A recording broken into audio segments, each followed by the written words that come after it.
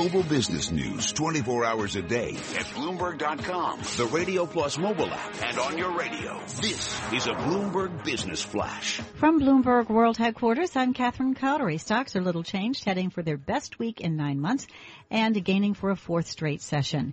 There's optimism about the U.S. economy and about signals from central banks that they'll continue to stave off fallout from Britain's decision to leave the European Union. We check the markets every 15 minutes throughout the trading day on Bloomberg Radio. Dow Industrial Average is up 27 points, 0.1%. It's trading at 17,956. S&P 500 up 5 points, 0.25% at 2103. The Nasdaq is up 21 points at nearly 0.5%, trading at 4864. West Texas Intermediate crude oil up 83 cents a barrel, 1.7% at 49.16. Spot gold is up $24.20 an ounce at 1344.80. 10-year Treasury up 730 seconds with a yield of 1.44%. And updating one of our top stories, local authorities say as many as a group of 9 gunmen attacked a restaurant popular with foreigners in a diplomatic zone of the Bangladeshi capital. A U.S. State Department spokesman says that all American citizens that are under the authority of the diplomatic chief of mission in Dhaka have been accounted for and were not involved in the incident. The department is still checking on private American citizens who may have been in the area. And that's a Bloomberg Business Flash. Thinking of investing in Europe, and first of all, thanks to Catherine Cowdery. Certainly a lot of people are asking that question after the big Brexit vote. Well, if you are, you're going to want to hear this. Catherine Cowdery is back with today's ETF report. One of last year's most popular ETF trades has become a disappointment in the first half of 2016. That's a word from Todd Rosenbluth, Director of ETF Research at S&P Global Market Intelligence. Europe has been a very poor place to invest in the first half of 2016, and it was even before the Brexit vote was coming to pass. Rosenbluth takes a look at just how disappointing that trade has been this year. Most European equity ETFs were down, mid-single digits to even double digits in the first half of the year because of weakness in the local economy, because of a strengthening of the euro. Rosenbluth says there are also some industry groups that have underperformed the broader market. His example, financial shares, as interest rates have remained low. The Financial Select Sector Spider Fund, or XLF, has fallen 4.6% since the start of the year, as the S&P 500 has gained 2.7%.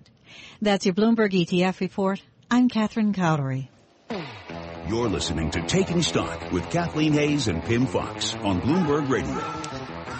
A week ago, stocks were plunging in the U.S. and around the world after the U.K. voted to leave the European Union. A week later, the stock market capping off 4 days of gains. No, not quite as big as earlier in the week, but seems on a much sounder footing. The S&P 500 getting back around the 2100 level. Where do we go from here? Is this just a temporary bounce back, or have stocks weathered a storm, and are they ready to focus once again on U.S. and global fundamentals and maybe make some gains?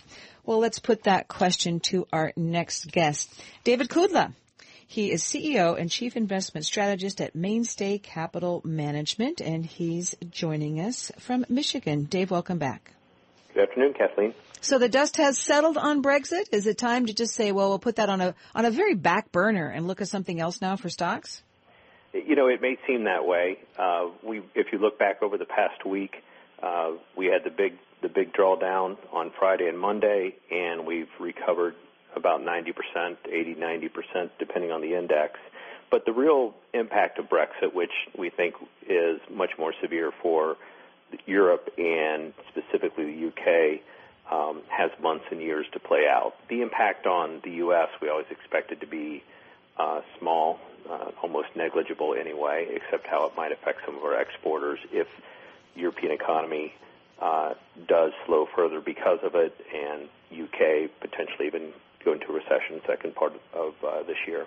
Well, apart from the stock side of it and how companies are going to do, seems to me we have to also look at the bond market, because the impact of Brexit on the bond market potentially is somewhat more lasting. We've had the drop in the 30-year bond now to the lowest yield ever. We've got the ECB talking about buying more bonds, in a sense even lesser quality bonds, I guess you'd say. Spanish bonds are rallying on. This big drop in bond yields around the U.S. and the world, what does that mean for investors? And again, Dave, is it something that's going to persist long after the dust settles on the fallout from the stock market? Yeah, we think that yields are low and are going to be low and even lower. If we look at what's happening, it's not even as much about the Fed when we get out on the intermediate term and the long end of the curve. We have in Japan their massive quantitative easing program, in Europe their massive quantitative easing program that will probably become more massive with the ECB looking at how do they compensate for the adverse impact of Brexit on the UK. So we see these yields that went low to zero and even negative. 12 trillion in sovereign debt with a negative yield globally.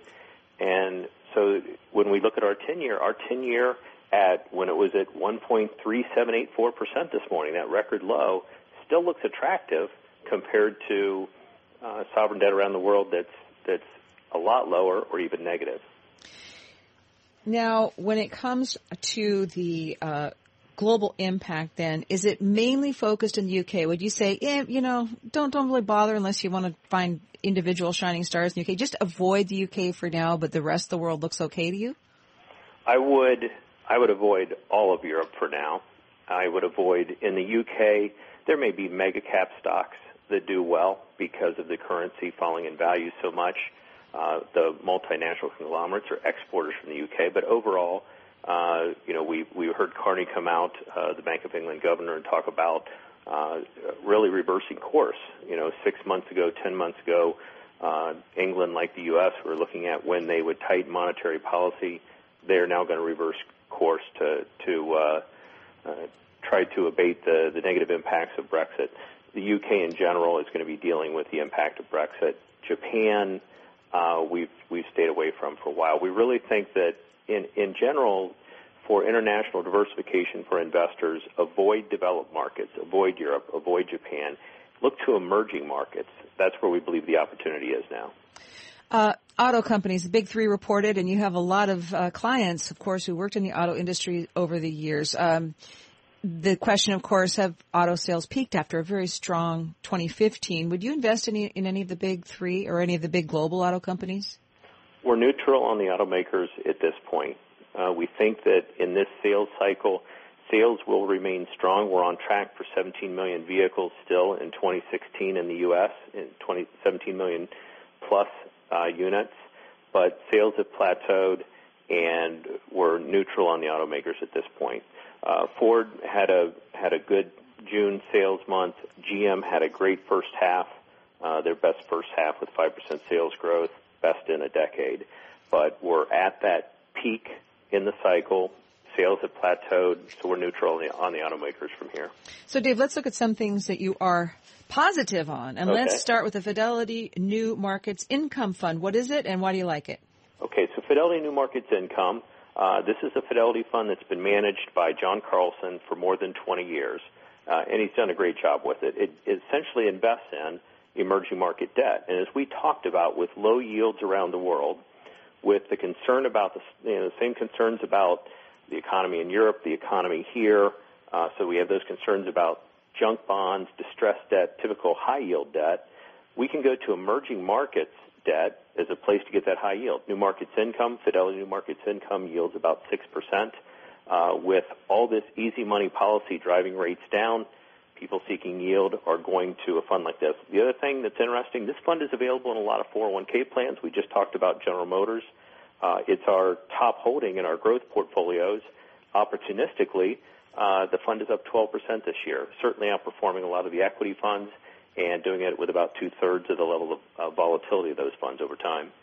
Now, you're getting increasingly positive on emerging market equities. I think there's a lot of people who are wondering if they should jump on that bandwagon. If they want to do that, first of all, why, and what do you recommend buying? Well, with the easy money policy, we know that emerging markets, a lot of emerging market countries, especially those with current account deficits, live and die for capital flows. Money will get even easier in Europe. It will continue to be so in Japan. We now think the Fed is on hold probably through the end of this year, which is a lot different outlook than many people had at the beginning of the year, but we're facing the reality of these global worries. So that's good for emerging market equities, and we expect that emerging market equities to be top performers this year. Gold, what do you like there? Well, with the again, the uncertainty we have in the markets, and if you take last Friday when we had the U.S. market, depending on the index, down 3.5% to 5%, Japan down 8%, Europe down more than 8% that day, gold bullion, GLD, was up 4.5%. And so we get that low correlation with stocks and bonds, and even a negative correlation at times, so we can help diversify our portfolio. And again, with yields so low, we know gold is a speculative investment. It has no dividend yield. It has no PE ratio. But we consider it a store of value and a diversifier in our portfolio. When bonds aren't providing much of a yield, it doesn't feel as bad. It doesn't hurt as much to hold gold that has no yield, except I have metal in my hand rather than a piece of paper. Dave Kudla, thanks so much. Have a great 4th of July weekend. You too. Thank you, Kathleen. Founder, CEO, and Chief Investment Strategist at Mainstay Capital Management in Troy, Michigan, with some $2 billion of assets under management. I'm Kathleen Hayes. My co-host Pim Fox on vacation this week. We'll be greeting him back on Tuesday. This is Taking Stock. This is Bloomberg.